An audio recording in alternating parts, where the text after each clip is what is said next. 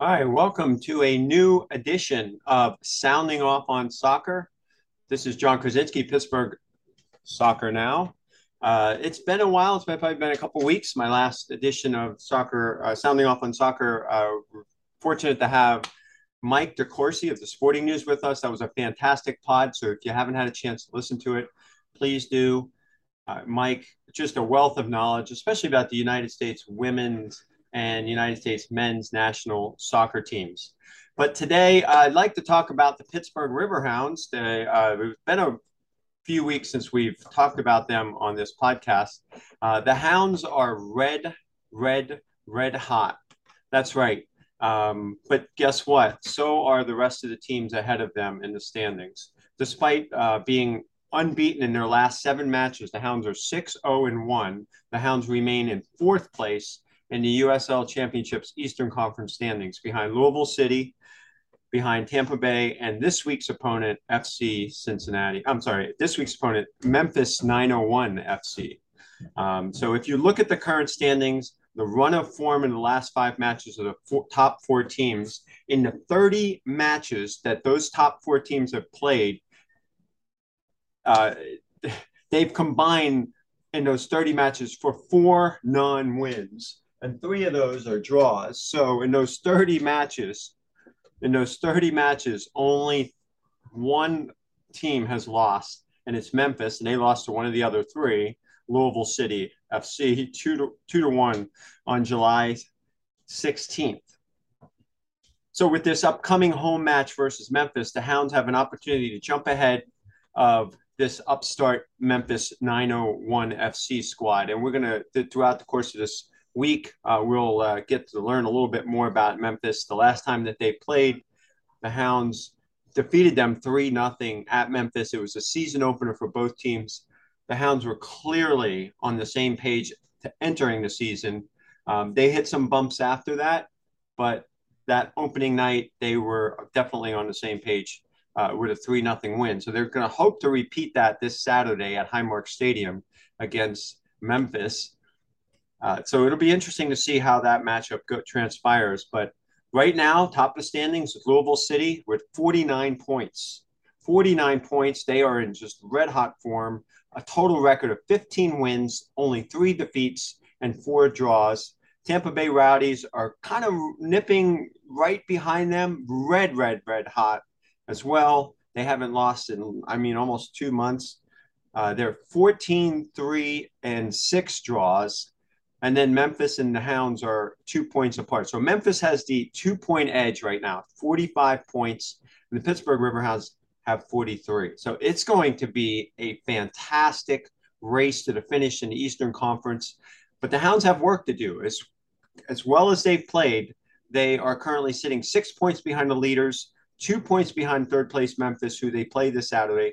And of course, Tampa, who's beaten them twice, has 48 points, and they're 5 points ahead of the Riverhounds. So a lot of work to do for the Pittsburgh Riverhounds. But before we look forward, let's look backward just a bit. I'd like to bring on Dan Angell, who's been a fantastic contributor for Pittsburgh Soccer Now, helping us with a lot of our Midwest contributions, on-site coverage. Dan, not only did he been at the last 2 Riverhounds Indy 11 matches played in Carroll Stadium in Indianapolis, but Dan also covered the Louisville City match earlier this year between the Hounds and Louisville City, and was also there to cover I believe he was out there to cover the Pitt Notre Dame showdown out at South Bend in December for us, where Pitt came this close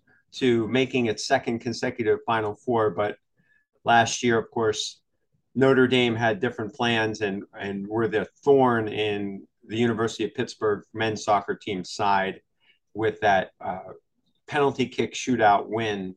So Dan was there for Pittsburgh Soccer Now. So looking forward to getting his feedback and his thoughts and really about how this Hounds team what his thoughts on the Hounds and how they performed on the road and his contributions to Pittsburgh Soccer Now.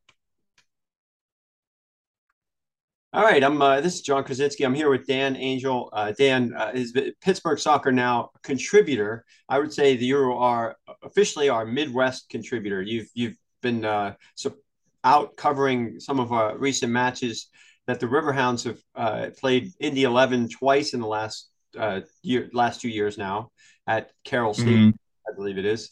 And of course, you Yep. made the trip to Louisville to see the Hounds take on Louisville City earlier this year. And I believe were you in South Bend in December? Um, yes, I was in South Bend for Pittsburgh getting dissected by Notre Dame. And I've done a fair amount of stuff for Penn State during their run in the Big Ten tournament. So Well, on behalf of all the networks, we're glad to have you as part of our team. But I want to talk about this past Saturday in Indy. You were there. The Hounds, they got their 2 goals and then went down a man and still held on. mhm. And much of your match report and your comments on Twitter and whatnot, that last 50 plus minutes, they really Indy couldn't even get a shot off. It was pretty impressive. Yeah, yeah, and I mean a large um part of that was because Indy 11 really made the Hounds' job easy because they really lacked any kind of forward direction with their attack. But you have to give a ton of credit to the Hounds' back four to close off anything that Dome 11 was trying to create and really just showed that kind of resiliency for 40 minutes because those are not easy conditions to play in. Like that night, it was basically a steam bath on the pitch. Like I was sweating walking back to the parking lot after the match was over, and it had actually cooled down a little bit before then. So what what the Hounds back four was dealing with, not ideal conditions at all, and having to tough that out, a man down, and keep Indy 11 from getting really anywhere close to the goal is really impressive and says a lot about their resiliency. Yeah, and Indy 11 they have some talented forwards. We know that. Mm-hmm. They're, maybe cohesion wise, they're not what they were last year before. A team that we saw in 2019 that was, when they first came into the USL, they were really, really good possession team. I know they've had some personnel changes and things like that. What club in USL Mm-hmm. Championship doesn't? But what were your thoughts on, where the Hounds now, where they kind of fit in? The way I look at it, they're in that top four. Yeah. They're obviously chasing Louisville City, who you saw. We could talk a little bit about them, Tampa and Memphis. But what's your impression of this? Kind of your overall impression of the Hound squad? I think it's a talented team that plays together, and when they take advantage of their opportunities, they're very tough to beat. I mean, the two chances that they created, I mean, Cicerone had the goal both times, but both of those were really good team goals that just got set up by players making the right decisions and Cicerone and Dequa making the right runs at the right time. So this team really seems to be on the same page, and that's what you have to be able to compete with a Tampa Bay or a Lou City.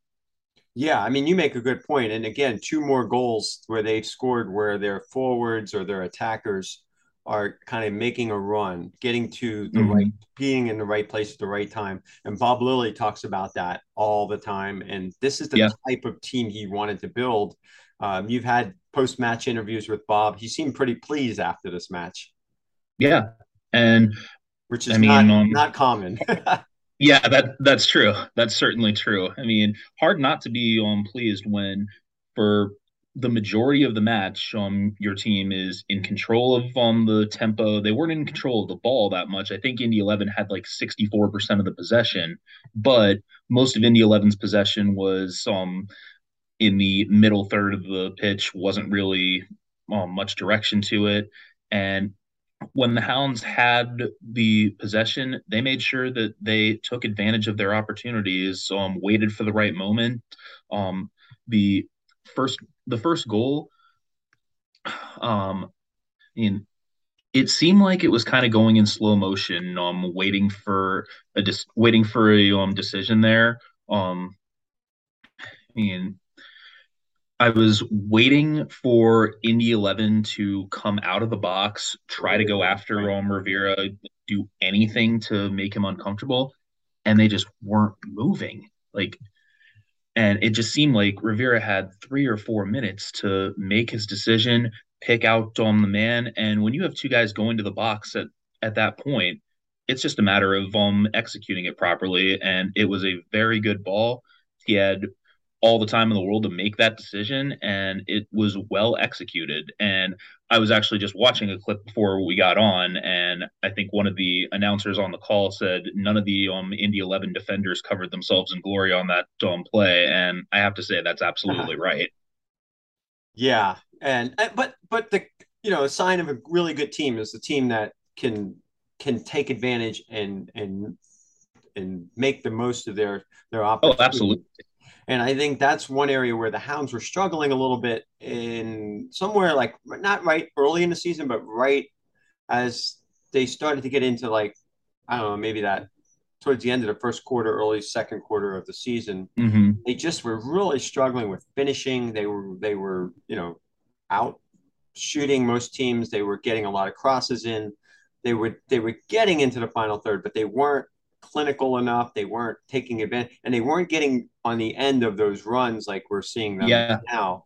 So I think that's important, taking advantage of the making the most of those chances. From your perspective, you've watched them play a few times now on the road. What players stand out to you? I mean, obviously, you have to start with Cicerone being in position and making sure to finish properly. And something you just touched on, how earlier in the season the Hounds weren't really finishing all that well when they got the ball in the box.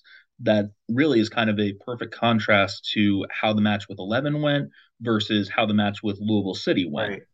because that match in Louisville, there were a couple moments where the Hounds had an excellent look at the net. Remember after Lou City's first goal, Pittsburgh gets a really good look, which even had Lou City's PR man saying, "Oh no," and they weren't able to. I don't even think they got a shot on target on that play. So it really does say a lot how the Hounds have developed that cohesion to complete those runs and make sure that they're putting a ball at least on frame, if not in the net every time. Because if you make the keeper work, then good things are sometimes going to happen. And in the two shots that Cicerone got on the end on, there was nothing that Indy 11 could do. He made sure that he was making his run and got in the right spot. Excellent finish both times. Yeah, so that Louisville City match, they they really did struggle. That was probably, I think, a lot of us from our perspective have watched them play most every week. Probably thought that was one of their worst performances this year. At the same time, Mm-hmm. there was, I don't know, there was some things that Bob thought that came out of that match. He felt like, you know what, I can't wait till we get those guys again. There Yeah, were some signs. there were. Like I think the first half hour of the match, even though they were down a goal, the Hounds were still in that match. Like Mm. they were still creating chances. The sense there was the second goal was going to decide how the rest of the match was going to go. If the Hounds had managed to get it, I think we would have seen a much different performance over the final 40, 50 minutes of that match. But once Lou City found the second goal, I think the Hounds were just deflated that night, and there just wasn't much of anything left. And I do agree that on a different night, that could be a much different result. And I'll be very interested to see how the Hounds handle facing Lou City when Louisville City comes out to Pittsburgh. Yeah, that's definitely now the Hounds have Memphis this week. Then they have Louisville, I believe, in September, maybe early October. I believe it's September. But those are very important matches because the teams that are Mm-hmm. ahead of them in the standings, those are the only two matches they have left against, and the rest of their matches are against everybody else. Also, point out that I think they have like five of their last eight matches at home. They also have, I think, a lot more home matches on this second half of the season. So that's a Yeah. positive thing. And then to walk away with all these road wins. But the only Mm-hmm. issue is when they play and you go out and cover them. I mean, they're picking up extra red card. What's going on there?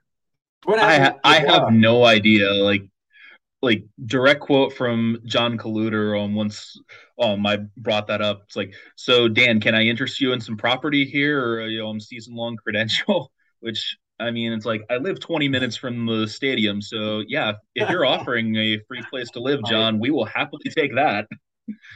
But I have no idea what this trend is that the Hounds manage to get a red card every time that I'm there, and I think like I'd have to go back and look, but I think all three of them, I know for sure the two in Indy were both double yellows. They were. So The yeah, one in Louisville, I think, was Dane Kelly. He had like his elbow. yeah, I don't hmm think he had it because I think he came into that match as a sub. So I don't think he I had think you're a. right. I don't think he was sitting on a yellow. Yeah, They I thought it think was you're pretty right now that I severe. think of it. Yeah, yeah. But yeah, like I don't know what in the world's going on there. Like I told you in our text exchange, hopefully Bob doesn't make that connection, or they'll never allow me back. But then again, the home team is the one in control of the media credentials, so I think I'm good there actually. Yeah, we'll get you there. We like having you there. Nothing for hey, from my perspective, nothing wrong with a little extra drama. I know it makes the Pittsburgh True. soccer fans sweat it out a little bit, but so you've been around the USL Championship a little bit. I'm just curious of your perspective on where these two franchises that the Hounds play regularly, Indy 11, Louisville City, that you've been around at least, and if you have anything else to add in terms of USL Championship teams, but where those two franchises are and their stability and just kind of what they mean to this league as a whole. I think they're two very important franchises. I think you're absolutely right, and I think Indy 11 is only going to get more important once their proposed stadium comes through. Like having their own place to play here, especially if it's a neighborhood venue like they're saying that they want to build next to the Colts Stadium, is probably going to be pretty huge for soccer in this area. I mean, we've seen just how Louisville has basically become the gold standard in USL with Yeah. a strong competitive team year after year, their own stadium, a NWSL franchise. I mean, that is a complete franchise organization from top to bottom. And it'd be really nice if Indy can get to that level, which I think they're trying to do. And it'd be really nice if more franchises in the USL can get to that position where they've got all three, because this league is a lot of fun to watch. There's a lot of good talent here. It doesn't get quite the attention that MLS does, but that's okay. I mean, it's still very entertaining. And yeah, if people actually pay attention to this league, it's a lot of fun. I agree. But obviously I've been doing this probably over 10 years from the journalist side, after I got out of the game coaching and some other things. But this league has in that time has really come a long way. Mm-hmm. These two franchises too, in particular, like you said, Louisville City is kind of the gold standard. What's the atmosphere like at Indy, obviously, in Louisville? What does the fan bases bring? It seems like the supporter groups are pretty good, pretty lively. Well, I mean, Indy 11, it's a little bit of a odd situation right now because the Brickyard Battalion is kind of a little bit annoyed with the franchise at the moment, because there's basically been a dispute going on between the battalion and the front office about certain banners related to the current political climate. But Right. when the supporters groups are actually on the same page, it's a pretty good atmosphere in both places. I mean, Louisville City really created a solid, intimidating atmosphere the night I was there. 11, the first time I was there, the atmosphere was good. The last time I was there, not so much, which could be because of several factors. I mean, it wasn't really a great night for soccer with the humidity. Like the fans were there, they just weren't all that boisterous. So I think it was more that the battalion is kind of still annoyed with 11 at the moment. But once they can get on the same page, I think that'll again be a really fun atmosphere to see. Not quite on the level of ECS, but Right. still pretty enjoyable. I had to get in my plug for my Sounders. There you go. There you go. Well, I know you're definitely a soccer person. You love your soccer. You host a podcast, as you mentioned. Yeah, myself and two other guys, Corey Adair and Thomas Miller, we co-host a weekly podcast called the Gabacho Baracho U.S. Soccer Talk podcast, and mainly we talk about the U.S. national team, other issues that are going on in the world of soccer, and give our weekly gambling predictions for European leagues, as well as sometimes we dip into MLS, USL. I personally have dipped into NWSL a fair amount lately because that's been paying off nicely for me. well, hey, wherever you can find the advantages to win. Yeah, I mean, I, I'm sick of getting ML so I'm basically branching out to whatever league I can figure out.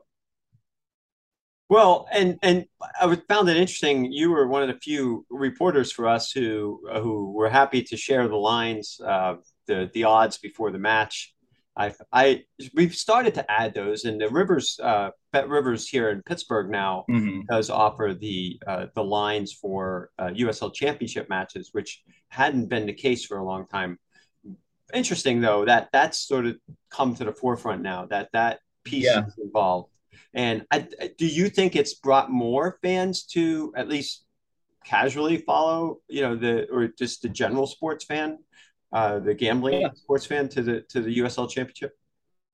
I think it has. I mean, I think at the start of the pandemic, um, the fact that soccer was the first sport really to come back helped Right. create some fans, and because people were looking for anything as far as gambling and were willing to latch on to whatever they could.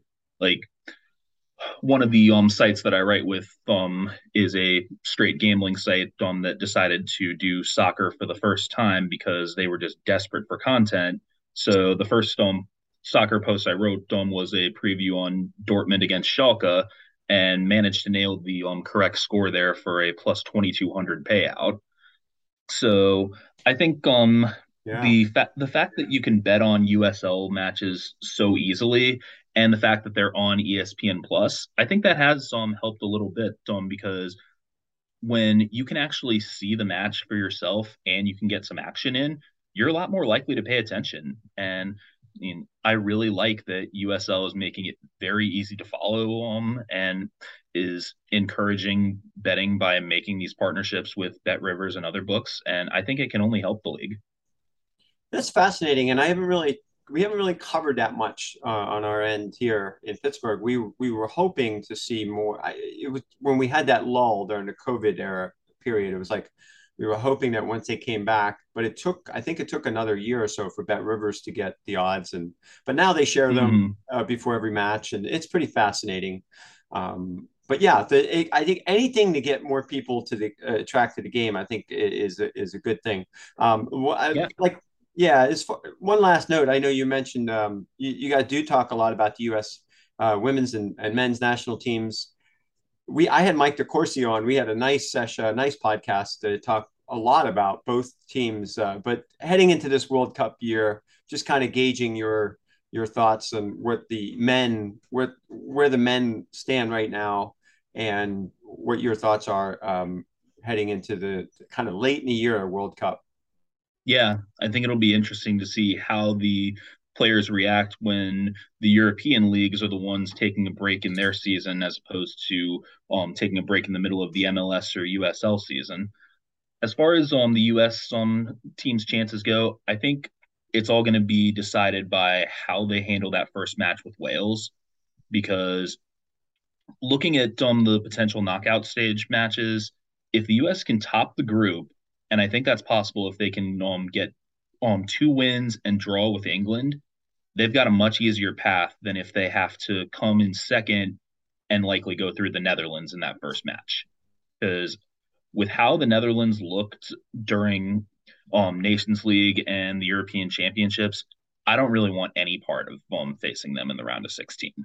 I mean, facing somebody like Qatar or Senegal in the round of 16 and then making a run, I think is very possible. So if the U.S. can handle Wales, and I think they better be paying very close attention to LAFC to get some scouting done on Bale while they can, He's then close enough. I think they've, yeah, I know. I think they've got a good chance if they can handle Wales and Iran. I am a little worried about the Iran match simply because Iran is going to be one of the few teams that actually knows how to handle the heat in Qatar. Yeah, So, good point. but I mean, we have similar conditions here if the US is training in like Arizona or New Mexico. So we can actually prepare for it a lot better than England or Wales can. So that might help. Absolutely. That's a good kind of way to look at it. And that first match always seems to set the tempo. If you look at Mm-hmm. past World Cups going back, that first match helped set the tempo. I think I go back, I go pretty far back, but I remember the 2002, how important. I think they upset Portugal Yep. early, and it was that Portugal team was way before Cristiano Ronaldo, and but that was like a team of a generation type Portugal team, Mm-hmm. and they beat them, and I think that stunned everybody. And then they kind of struggled. I think they lost to Poland, and there was Yeah, another they beat match, Portugal, they drew with South Korea, and right? then lost to Poland and needed South Korea to beat Portugal to get them through. And thank goodness. And but that Yeah. that first match really set the tone, whereas the few years before, that disastrous 1998 year was Oh that first. God. It was just from the get-go that they were doomed from the start. It was, Yes, I mean when you get a group of Germany and Yugoslavia back then plus a decent Iran side, I mean it's already going to be tough to get out of the group, but that team wasn't even competitive. no, not at Like the all. the lasting memory I have from that World Cup is my grandmother throwing my father out of the house because of how upset he was that the U.S. had lost to Iran. That was just losing that match to Iran was just gut wrenching. Like you were like, at Yeah, least we can salvage. We'll beat Iran. We won't make it further, but at least we'll beat yeah, Iran. And we were still close enough. I mean, still geopolitically, like that match had some, it had some fight to it. I think hmm people still wanted, never wanted to lose to Iran, after some of the history between the two countries. But yeah, that was interesting. That was very interesting. yeah. I That they mean, just even if laid we an could have egg. gotten a point off Iran, like we have only managed to get, I think, 1 point in our history on European soil. The draw with Italy in 2006. Right. Again, that was a World Cup where, a good start, maybe it's a different story, but yeah. Yeah. Instead, 5 minutes in, Jan Kohler gets his head in, and that's the Yeah. end. Yep. It's going to be so important. So it's like this team with the energy that they have, they play well late in big matches. They've shown that against They the do. Mexico matches. They've shown that they can come on strong. But the good start's going to be key. I think that's going to be one of the things that they have to keep it together early on. They can't allow anything to happen. And there's still question marks on the back line. It's just, I mean, I don't. It doesn't look good with John Brooks' situation, but we'll hmm see. I mean, we'll see. I I don't really see Yeah, any way that John Brooks is getting in until Greg Berhalter is no longer the coach. that's Like probably right. uh, we have had several discussions on our podcast, basically like what it would take for John Brooks to actually get back into the starting 11, and none of the three of us see any way that it's happening. Right, right. Well, that's the key. Like, hopefully, that Berhalter has a good group back there, to keep things together, because Hopefully. when you get into these tournaments and then get into the World Cup and Wales or England, especially England, I mean, they're going to be under some significant pressure at different times, and how hmm they handle that will be interesting, because they honestly, like, as well as they played in CONCACAF, and even though they've been under pressure in some situations, this is going to be a totally different story, and they are still essentially a very, very young team. Yeah, I really think that this team is building toward hosting the World Cup in 2026 and making a run then. For this team, I'll be thrilled if they can get to the quarterfinals. Oh, I think that's a reasonable goal. yes, I agree with that completely. I think quarterfinals US at this World Cup will be a fantastic foundation to build into the year that they host in 2026. Mm-hmm. Yeah. All right, Dan, I appreciate, again, your contribution to Pittsburgh soccer now and just talking a little bit of Yeah. soccer with you here. And I will make sure one more plug for your podcast. Yeah, it is the Gabacho Baracho U.S. Soccer Talk podcast. We're through the Coda Sports Gambling Network. It's myself, Corey Adair, and Thomas Miller, and we talk soccer pretty much every week. And then your Twitter, people can follow you on Twitter. Yep, I am at Dan Angell 11, just my name and the number 11, which is actually pretty appropriate for soccer now that I think about it. That's right.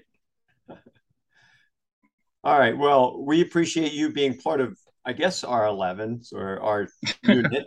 And but yeah, and hopefully we'll be able to connect again moving forward. I'm hoping the Hounds have a lot of home playoff games. There's less travel, but if we got to go to Louisville City, somewhere in there, might even be making a trip. We may be making trips, but we may love to have you there too. So Yeah, we'll definitely get into that when the time comes. yeah, sounds like a plan. All right. Thanks, Dan. Yep. All right. Thank you.